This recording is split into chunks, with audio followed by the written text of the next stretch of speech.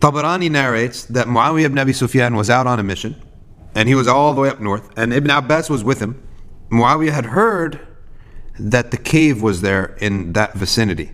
He sent some people. Ibn Abbas said, don't send anyone, because Allah subhanahu wa ta'ala says about them, all right, لو اطلعت عليهم لوليت منهم فرارا ولملئت منهم رعبا. Whoever looks at that cave will be struck with fear. Okay. But Muawiyah says, no, that's for when they were sleeping in there, but they're dead now. So I want to send someone to see the cave. So he sent some people to go look for this cave.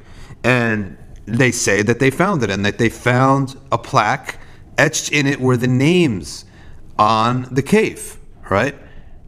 When we went to look in, a wind came out of the cave that scared us, and we couldn't go in. So Ibn Abbas says, I told you so, right? I told you that Allah doesn't want anyone in that cave anymore, right? He sends something that strikes fear in their hearts, so they left.